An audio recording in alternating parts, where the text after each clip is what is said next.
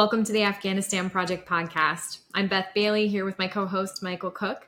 Today we're excited to bring you another installment of our series focusing on the 2-year anniversary of our withdrawal from Afghanistan.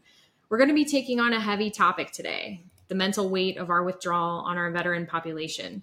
Joining us are Hannah Williams, a Navy corpsman and veteran of the Global War on Terror, and Braden Wayment, a retired Army sergeant with tours in Iraq and Afghanistan. Both Braden and Hannah are volunteers with evacuation organizations and are still working today to try to get the Afghans that we've left behind back to safe locations or in the U.S. Hannah volunteers with Operation Sacred Promise, and Braden volunteers with Task Force Argo. Hannah and Braden, we are so grateful that you took the time to join us, and I think it's going to be a really emotional conversation, and it takes a lot to do that in a public forum, so it means a lot that you agreed to do that here with us today. It means a lot that you are sharing this message with people that don't know. So we appreciate being here. Absolutely. Thank you for having us. Absolutely. So to start, can you give us each, why don't we start with you, Braden, just because you're at the beginning of the alphabet. I'm going to do it that way. A little bit of background about your military service and why this issue matters to you. So I joined the Army in August of 2001, pre 9/11. I didn't really think it through too much, but I picked chemical weapons specialist. So my first deployment was in the first invasion of Iraq. We were some of the first to cross the border, go up to Baghdad, that whole thing. And as far as interpreters during then, I mean, I was only 18, so I thought that they lined up and it was like a 9-to-5 job. They'd come help us, they'd go home. And then about halfway through my deployment, I had some people that were helping us, they paid for it with their lives helping us. And that kind of changed during my Iraq tour. And then I stayed in the Army. I re-enlisted a couple of times. I reclassified as a military police officer. And then so as a sergeant, I went to Afghanistan in 2010 to 11. We had an interpreter there, and I knew the importance of an interpreter, through my prior deployment, how valuable they were. And I had a unique relationship with mine. He lived about 10 feet from where I lived. We slept, in the same quarters every day. Me being the shift sergeant, he was kind of attached at my hip. A lot of things were going on. He was always there with me. Even in the off times, we would watch movies, play Xbox. We became very good friends. He was invaluable in the fact that he could read the local nationals as far as, hey, Sergeant Wayment, this guy, something's not right about him. Or on the flip side, hey, Sergeant Wayment, I know about him. He's no harm to you. And so that deployment was really special, friendship and bonding with him. And I ended up getting medevaced a month before my tour ended. He went home and he got his citizenship here in America. So he immigrated to Chicago, got his citizenship, joined our military as an intelligence analyst speaking Farsi. And unfortunately, we kind of lost contact throughout the years. I medically retired in December of 2013. He would post pictures on Facebook. I'd like him. Hey, my friend, how you doing? All that kind of stuff. So that was kind of the pre-withdrawal days. And so Afghanistan was obviously an important part of your time in the service then. What drew you to the work you're doing now? Was it more that you had served in Afghanistan, or was it that you had this bond with your interpreter? What was... It was both. I loved Afghanistan. Obviously I didn't like the war part of it, but the mountains were incredible. The food was great. The people were very kind. Most of them were very kind. And then this brotherhood I formed with my interpreter named Fardeen, it was just a special experience. I mean, anyone deployed knows that there's some really bad times, but there's also some good times, you know. So having a special place with Afghanistan, really enjoying that deployment, not liking how it ended, and then plus a friend for life, just drew me to really pay attention to what was going on in Afghanistan.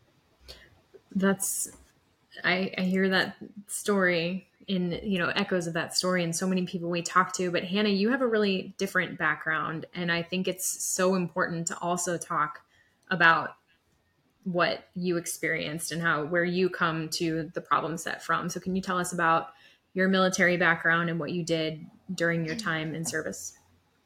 Sure.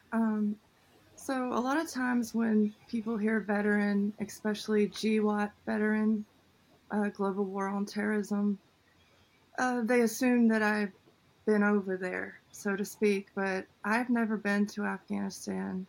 And I say that with hesitance because nowadays I would say I go to Afghanistan every day through my phone and through the connections of the people that I have through that link. I served my first duty station in the Navy was in the U.S. Navy Ceremonial Guard, and I was in First Division there. Responsible. We had many responsibilities, but my main responsibility was in Arlington National Cemetery, where we performed the funerals. We would do up to 6 a day, 3 before lunch and 3 after lunch. That's where I met my brother Brown. He was also in First Division with me. I was firing party. He was casket bearer. I rendered the 21 gun salute. And together in Arlington, it was estimated 2,000 funerals before I left there. 2,000 bodies that we had buried and escorted the families to their final resting place. That's such a heavy burden, I imagine, to bear. It is. It's also a great honor to do something like that and to be there for the families. It was a quiet place. There's these big, grand trees. It's a manicured landscape. I wore white gloves every day to work, so I didn't get dirty. I was under the security of the capital region. It was quite the opposite end of the war for most people, and the final resting place for some people.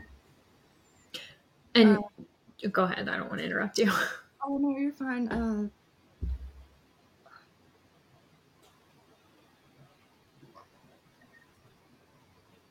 Working in a place like that during the evacuation, it was like seeing a storm brewing. And all I could think about was all those people that I had buried that were active duty. Some of them we buried together in groups because they died together. It's like the voices of the dead, and that weight and knowing and seeing how it was ending. I feel like I'm in a state of damage control. That would be a tough place to work because you're seeing the price, right? You're seeing it all right there, the price of the last 20 years. Right. We talk about moral injury, right? I mean, we just had Will Selber on to talk about moral injury, and that's, you are told that this is what you're going to do, and then something like this happens, the withdrawal happens, and it's everything that you did feels probably like it also feels like a moral obligation. As much as it is an injury, I just feel so obligated to try to do something, to be involved and not let it go. And that's why I appreciate this platform so much, because it needs to be raised back up to the surface. I want to keep it in people's minds to what is happening, what has happened. And unfortunately, the tragedy of what will happen if we don't do something and change things. I think this might be a good time to talk about, the difficulty that you had with, you bring up your brother Brown, and I know that there were some struggles there, and we're talking about the mental health cost of our withdrawal, of all of the difficulties that have come after the withdrawal. Would you want to share his story? Yeah, so like I said, Brown and I, we buried people together. We worked together in First Division. We were very close. I had a lot of respect for him for many reasons. As a female in the military, he was one of very few that treated me absolutely 100% as an equal, as a shipmate. He never looked at me the wrong way in that light, so to speak. And so very quickly I found myself feeling safe around him. He was like a battle buddy on shore duty for me. And I admired him for that. Um, he was, I remember in Arlington when we worked together, he had these big bright eyes and you could just see the whole world reflecting back at you.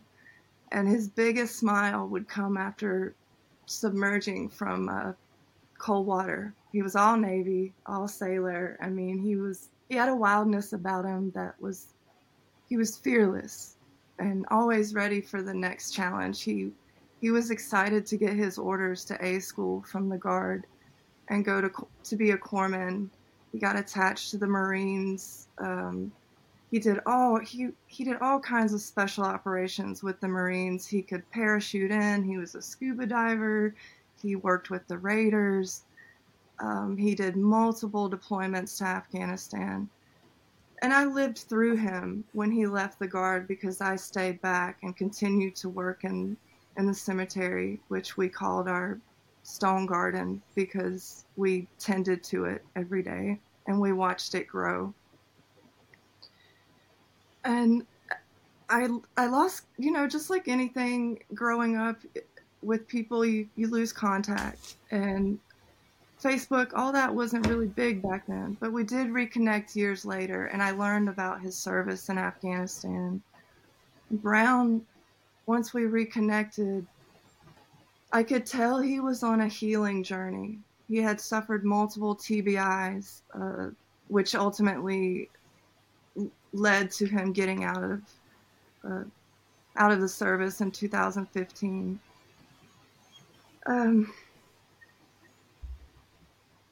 I know he was trying to heal himself because he would post it publicly. He would post breathing techniques and he would share these healing methods with everyone. He wanted other people to benefit from what he was discovering. We connected again, and it was like we could talk about anything. There was nothing off the table. Quickly became one of my best friends, someone that I could talk to about anything. Therefore, he was the first person that I connected to when I was being bombarded with requests from Afghans, and I've never been there. So let me talk to somebody who has been there, somebody I trust. And that was Brown. So he was the first person I called for help. In a way, he connected me to Team America almost immediately, and I filled out the form online, which was a no response form.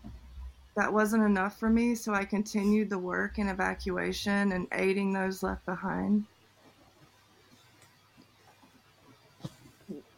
That first year, the first few months actually was the toughest, the most difficult thing that I have ever been through in my life.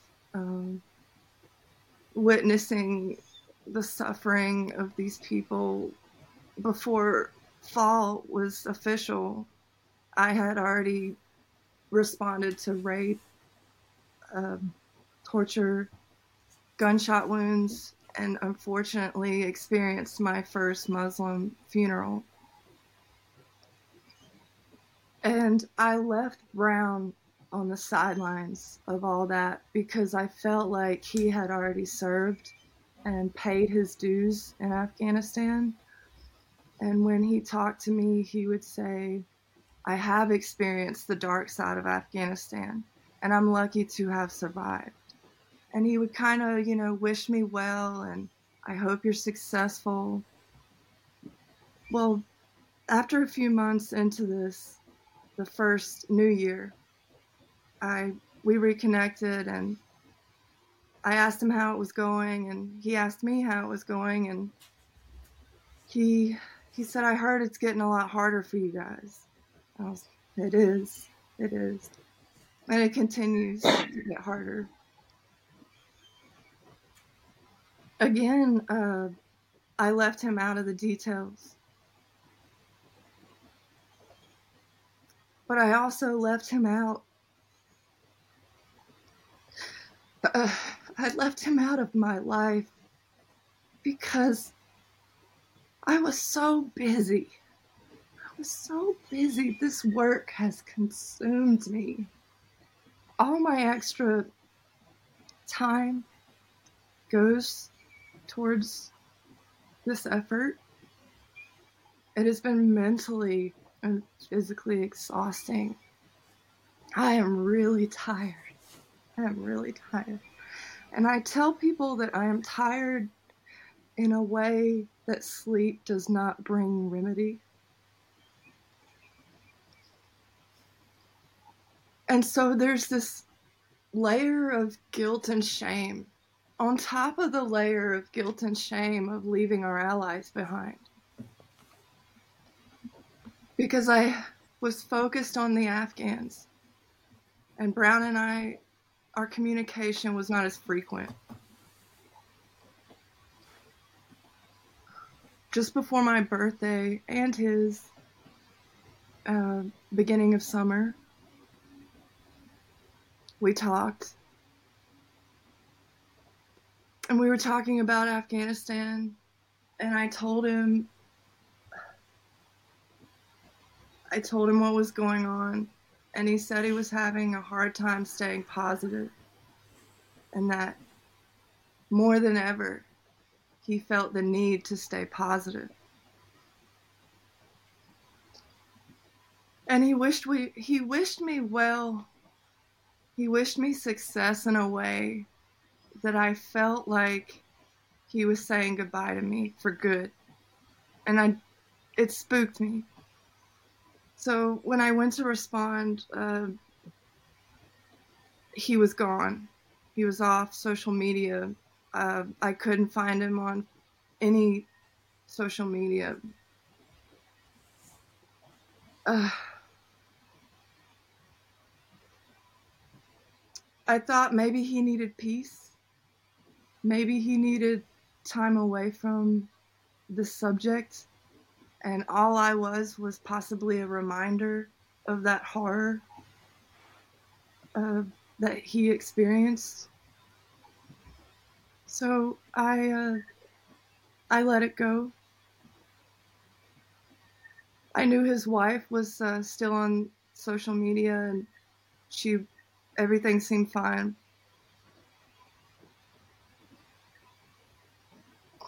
Don't ever let it go. Don't ever let it go. If you think someone is not well, and I had my instincts that he was saying goodbye in a way that was unnatural.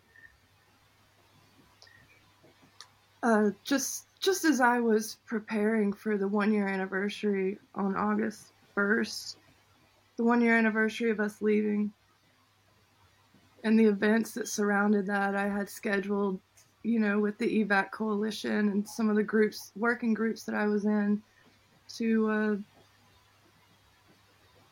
to try to bring to light Afghanistan again.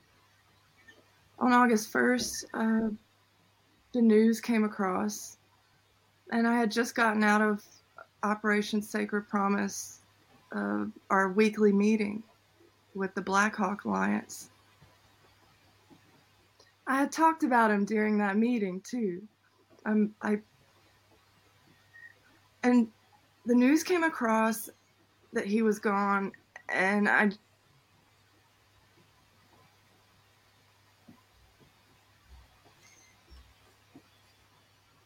haven't lost an Afghan yet, but I lost my brother.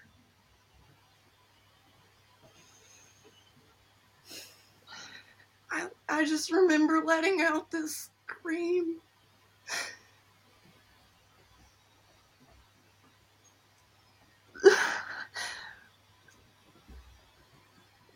Who am I going to go to now? You know? You always, at least for me anyways, I think very selfish when I lose somebody. I think about what they meant to me, the light that they brought into my life.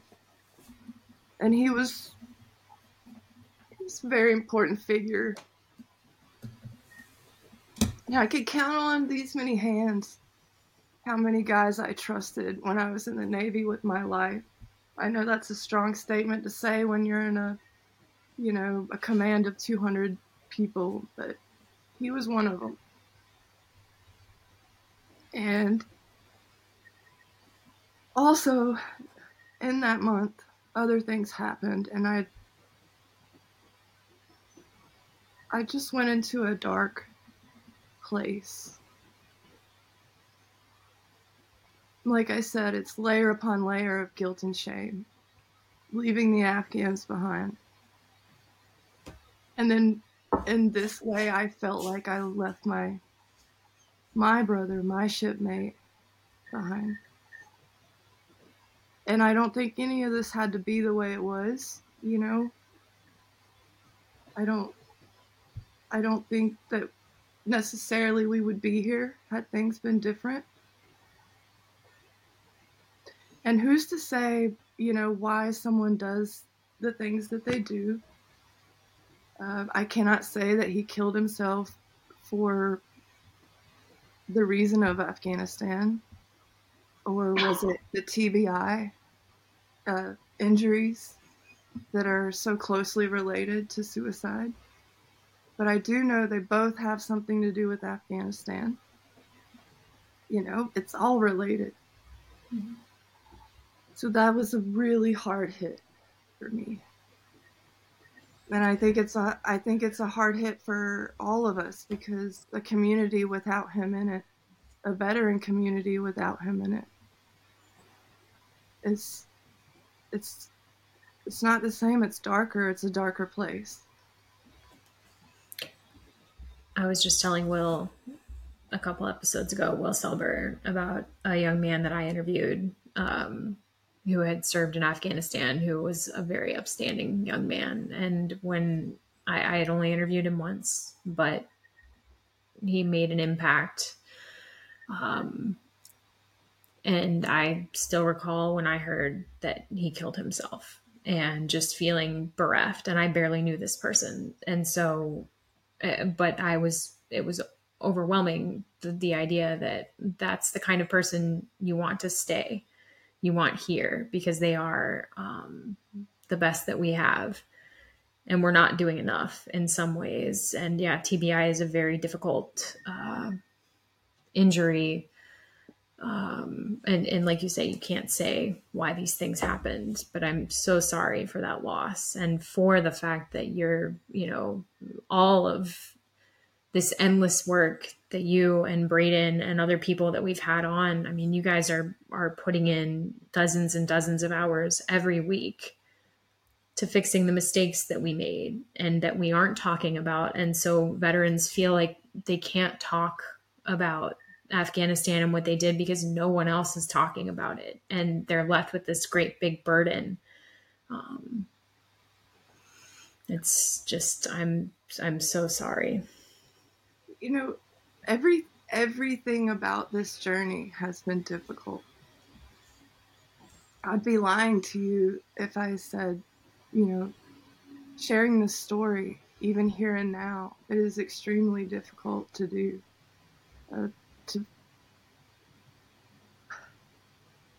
To pause long enough to stop the momentum of working, to stop and reflect on what has happened, to try to find the right words that hold the weight of what is happening. I kind of want to give a disclaimer, to people, because I think there's more than one reason that it's so difficult. I worry about my family. I worry they'll see this and I'll lose support for what I'm doing. I worry about my teammates that are in this work with me. When I was in the Navy, you'd just as soon get thrown off the ship than to speak negatively or bring up dark thoughts, because it's a seed of doubt that could infect the whole crew, I don't want to be insensitive to the Afghans and the problems that they're struggling with as I bring up my own pain. Mental health can be taboo in that way, in culture. So this is the first time actually that I'm getting this out, because it's such a sad story. It's such a heavy topic. I have been criticized, ignored, ghosted, trying to, and this is after being given permission to speak freely. People distance themselves from me. It's not a subject that is easily talked about or received. Mm-hmm. Well, thanks for sharing that with us. I mean, unfortunately, it feels like, we all have a story of a battle buddy or someone we've served with that has taken their life. And, as a military, as a country, we know we have to do so much better. Yeah. And there are lots of people trying to do that. I mean, I want to plug Fight the War Within Foundation has an excellent, that emerged out of Miranda Briggs lost her husband to suicide. And she has created an effort where anybody can sign on and take a course in how to recognize suicidal ideation in someone else. And I would recommend it to anyone. But even still, you can have those thoughts that this isn't right, but it's really hard to try to figure out, especially if someone's not on social media. If you can't, that's a very, very difficult thing to put on your own shoulders like that too. I wish I could give you a hug. I'll give you a virtual one right now. It's a lot that is on your plate. And I know Braden too. I mean, you've been dealing with a lot since all of this started as well. I mean, when did you get involved with the withdrawal? I know that your interpreter was working to get his family out. Is that when you started your work? Yeah, so with Argo? I believe it was early summer when the Taliban started moving from town to town, slowly taking, different villages. The news would briefly maybe cover it, but my interpreter, Fardeen, would start messaging me like, hey, are you watching this news? And, at first it wasn't clicking too well. Like, yeah, the Taliban's going to do Taliban things and that sucks. But then his family was having to move from up north in the Jalalabad region. Then he'd have to, another week later, he'd send me a message saying, hey, they're moving again. They're trying to get to Kabul. And then when they closed Bagram Airfield, I knew that it was serious. And he says, hey, my family needs to get out. They know who I am because of my work with you. They also know that I moved to America. They know my family. I need your help. So around August, like the first week of August, I started calling every politician I knew, every media outlet I knew, saying, like, hey, this is a big deal. This is something serious that you're in Congress. You should know that this is a big deal. The responses I would get, the first person I would reach out to was a state senator.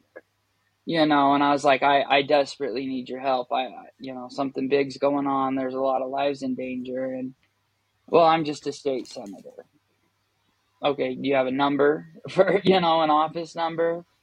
And I would get we're following what's going on. Well, we're following it. And I was like, all right. And then August, the days started ticking by, and,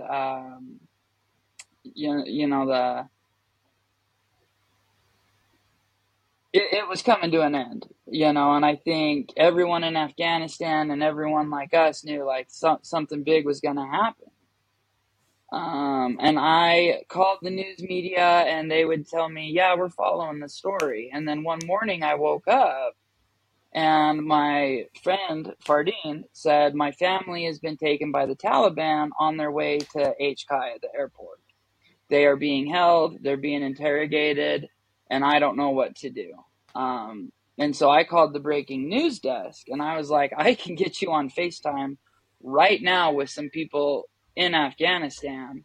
And that was the first time for me, I believe it was about August 12th, that the news media was like, wait a minute, what? You actually know people in Afghanistan? And we did a kind of a breaking news live update, and they would show, this is a checkpoint, and that's my family over there, with zip ties on, and they've done nothing wrong. They're just trying to get to the airport. I raised a little bit of money, emptied the bank account. We were able to send them some money, and we paid off the Taliban, and they, the family went on their way. But that kind of took off. As I was getting 3 media calls a day saying, wait a minute, what? And I would tell the story. But again, like these politicians, I was like, dude, I need your help. Well, I don't technically represent your district. And I was like, okay, but these people need help. Well, if they aren't in my district, I can't help them. And I'm like, well, they're Afghans. So of course they're not in your district, I still, you were elected for a reason. Let's see what you can do. And one of the news stories came, and I got an email from someone that put me in touch with a signal group. And then I was like, this is incredible. I'm in this digital Dunkirk, as they call it, this underground network of volunteers, of people on the ground, people that are veterans, like our government is not caring at all. It's on us. And I would reach out to my active duty friends, and I knew the 82nd Airborne and the Marines were at the gate at the airport. And I was like, I need some contact information. I need some help. And it seemed like at the same time, my friends, because I had their email passwords, so did my interpreter. We all, so if they couldn't respond, they would get these emails from the State Department that says, hey, you're cleared. Go to HKIA, go to the airport, show them this email, and they'll be let on to be evacuated. And I was like, this is great. Wear this or draw this symbol, and I will reach out to people with a sign, like a big smiley face so someone at the gate might know. They would go to the gate. They would show the State Department emails to the 82nd Airborne people, and they were like, we're DOD, and this is a State Department thing. I can't just let you on. You need to leave. So they would go back to a safe house, and they would email us and say they didn't let us on. And I'm like, that's ridiculous, because the State Department just told you to go. And that would go on every 12 hours. All through August, it was, I had a wall clock that said Kabul time, so when the sun was coming up, it was like, all right, this is the day. This is the day they're going to get out. This is the day that they're going to let them on the gate. And I would do more media interviews saying, like, look, people need to take this serious. And then when the Abbey Gate explosion happened, that was huge for a lot of us. We were getting chatter that they were, right after the explosion, I called the media and I said, are you guys paying attention now? Now that these Americans are dead, do you care now? Because I've been screaming for a month saying this is important. And then we started getting these signal notifications and, North Gate's being welded shut. And we were like, okay, wait a minute. We were told the 31st is when they were shutting down. Like, why are they shutting gates down? So within the days after that explosion happened, and it's crazy because if it weren't for those people sending me texts or messages, my friends would have been at the gate, because of the State Department's emails saying, hey, you're clear to come on. They would have been there. But there were a group of us that were like, I think you should hold back. I don't, something's weird. So luckily I told them to stay back. And then the explosion happened where all those people died. And then getting the word that the North Gate is getting welded shut. The South Gate, 24 hours is getting shut. And I would tell my Afghan friends, like, dude, we got till the 31st. I'm 24/7. I'm with you. But I think it was the 27th or 28th that they started shutting down. And there was that infamous picture of the general as the last person to leave. And we were like, wait a minute. Like POTUS said, we got till the 31st and it's the 28th. What's going on? And then started a whole new journey with facilitating safe houses. Like, okay, government's done. They're not going to help us. They're checked out. So it's on all of us. And that's when I started linking up with Task Force Argo, Anna.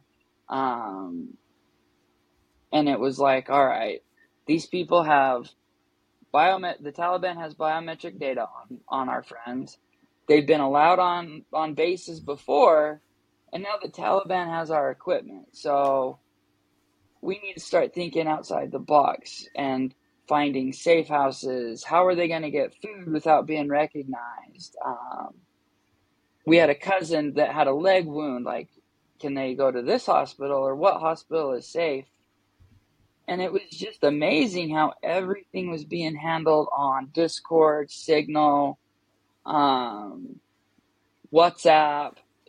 Nothing official was being done. It was all people like us that have no government. Like, I just wanted to retire. I wanted to live off the grid on an island. I was done fighting. I did my time, but this was like, all right, this isn't right. Yeah, and it really felt like, at least for me, like the information that was coming out of the digital Dunkirk chats was so much more accurate than anything else that we were hearing, right? Like, you could bank on it. Yeah, for sure. Time. And, we talked to a lot of Marines, and they're saying that, the requirements from the State Department at the gates were always changing. So that's why, I'm not surprised to hear you say that your guys got turned away. There was plenty of examples of that, of, 1 minute, this is the correct document. The next minute, no, we don't take that anymore. And it was just constantly changing. And the Marines were just very confused as to what the game plan was. And I was extremely angry. Like, dude, I served with you before. I know you're at this gate. Like, can you trust me? But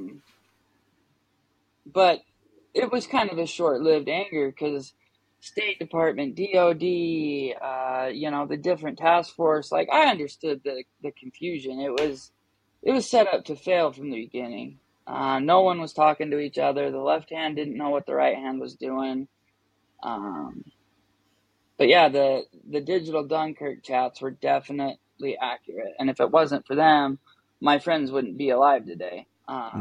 They would have So as we perished start at the coming gate. up on the 2-year anniversary here, guys, I think we're just curious as to, what keeps you guys still in the fight here 2 years later.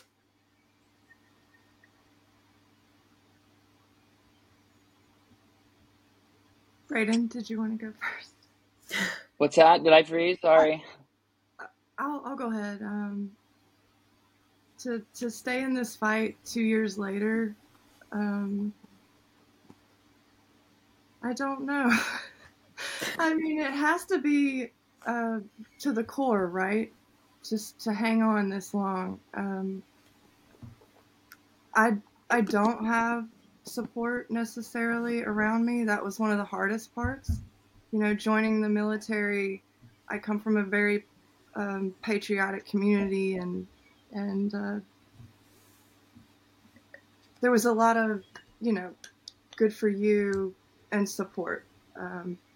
This, on the other hand, I have not gotten the same reaction, unfortunately.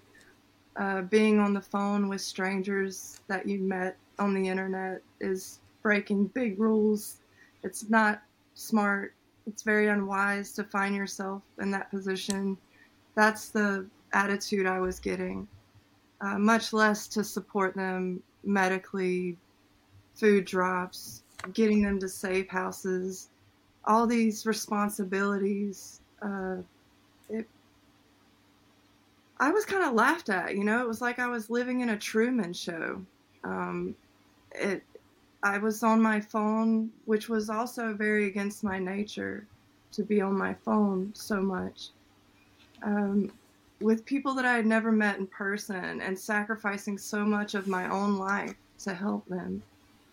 I hang on because it's who I am. This is the right thing to do. I'm very patriotic when it comes to, the responsibilities of America that will always fall on my shoulders. I feel that weight, especially being a GWAT veteran. It, to me, feels like unfinished business. And how in the world could it end this way? I'm not satisfied with it, and I don't think I can see the end in sight right now, but I know I won't stop. I'm very much an endurance fighter, and I just can't let this one go. I just can't let it go. I buried too many people that died in Afghanistan. I joined a military in defense of a country that I believed would do so much better than it did at the end. Complete shock about that. When I learned that the government was not doing anything, even more so the responsibility once I was connected to them every day. This is a human being, and it, to me, it goes so much further than just American, Afghan, ally. These are human beings, but what roots me to it is definitely my service, the fact that I'm American. I just feel obligated. I feel like if I turn my back to them now, it will be the second time they were abandoned. And I just can't have that on my hands. Mm-hmm. I wouldn't sleep good at I night. love how you said that they're human beings. Like, we did give a promise. They worked with us. They died with us. They helped us. But they're humans, and they are trapped in this. I mean, they can't walk to Iran. They can't walk to Pakistan. They can't take a flight to Florida. They're trapped, and it's like these are great people. They're humans. And we were betrayed. Like, we both served with honor. We all served with honor, and it's it meant a lot. And to have people say, well, couldn't the Afghans have left? Why didn't they leave already? Or it's their fault they stayed. And it's like, well, we told them, like, you help us, we'll help you. And then all of a sudden, in the blink of an eye, they broke that promise. And it's like, but, you know, me and Hannah didn't break that promise. You broke that promise. I didn't break anything. And I won't stop until I make it right. I think that's such an important thing. You know, Will Selber talked about the narrative that we tell ourselves, you know, the story that we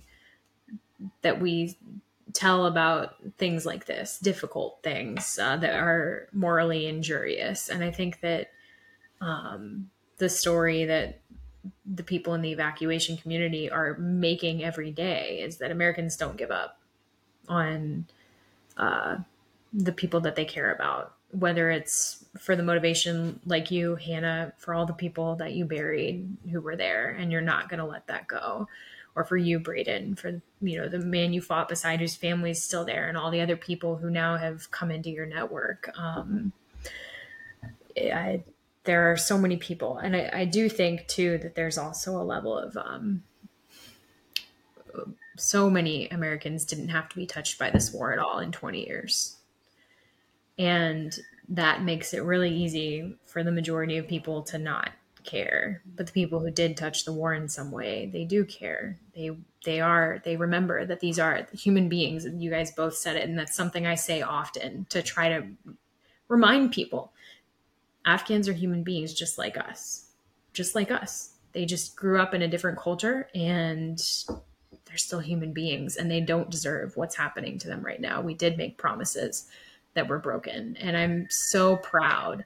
Every time we sit with somebody, I'm proud that they have kept this going because it is hard. And I've had the people who are closest to me have given me grief for sending food packages, for spending my whole days on, you know, various social media apparatuses talking to Afghans, asking me if in 5 years this is going to be worth my time.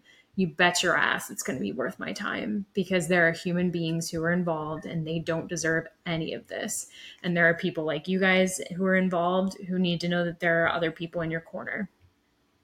So I think it's such an important thing. And I hope that you both just keep knowing that there are other people like you doing this work and Afghans aren't forgotten. And, you know, Hannah, your brother, now his story lives on with everybody who listens to this. We will all remember that story. And I think that's important too. Sharing those things and remembering that there's a greater toll to the war that we had too, that we haven't yet seen and that will continue. And we need to let people have a space to talk about the hard things. And find a way. Go ahead. Well, I have 3 kids. I'm married with 3 kids, and during August and September, without sleep or without anything, the toll it took on my family was tremendous. They knew I was like a walking zombie. But one time my son came up and he was like, I heard you talking about the Taliban. And I was like, you don't need to worry about that. And he's like, well, I know who they are. And the work you're doing is going to bring them to our house. And I was like, dude, you know, that was a huge reflection of like, you know, we did lessons on like, no, the work I'm doing is not going to put us in danger. But the fact that my kids saw me struggle, you know, like trying to be a strong father, military, their hero was like breaking down, struggling. That's another reason why I have to keep going too, is to show my kids like, dude, you believe in something, you don't stop until you achieve it. And I thank you for this platform. More people need to know that, you know, there's people like us every day, 24/7, spending our own money, donating plasma, sending packages to human beings. And we can't stop. And I have complete faith in everyone here that they won't. You know, Michael, you said something about what keeps you going in this, and I feel like at this point I've been in contact with these Afghans longer than the people who actually wrote the letter of recommendation and referred them. And I know them in a closer way because we've been through so much together at this point. We're almost 2 years into it. And that it comes to a point where now it's personal, where it wasn't during the evacuation. I didn't know anyone in Afghanistan, but now it is personal, and there's no way that I could dismiss them and look away. Well, we can't thank you guys enough for being here to share those stories. It was really incredible to hear them. Most of our listeners know that we usually conclude our episodes with a letter from an Afghan. Unfortunately, we are out of letters. And so Michael and I would love it for any Afghans who are listening, for anyone who's a handler who knows that their Afghans would like to, or the Afghans they're helping. They do not like that particular use of language there. The Afghans they're helping, if they want to share a story about the things that they've been through, either prior to the withdrawal, during the 20 years of conflict, during the withdrawal period, or during the Taliban's return to power, things that they've struggled through, anything. We've even had poetry, beautiful poetry, on the podcast. So anything that someone wants to share stateside, in a third country, in Afghanistan, send it to us. The show address where you can send that kind of correspondence is the Afghanistan Project Podcast at gmail.com. Once again, Hannah and Braden, thank you guys so much for joining us. I know this was a really emotional episode. We want to thank also every listener who's sharing their time with us and supporting the people of Afghanistan. So Tasha Kaur, and we hope to see you again soon.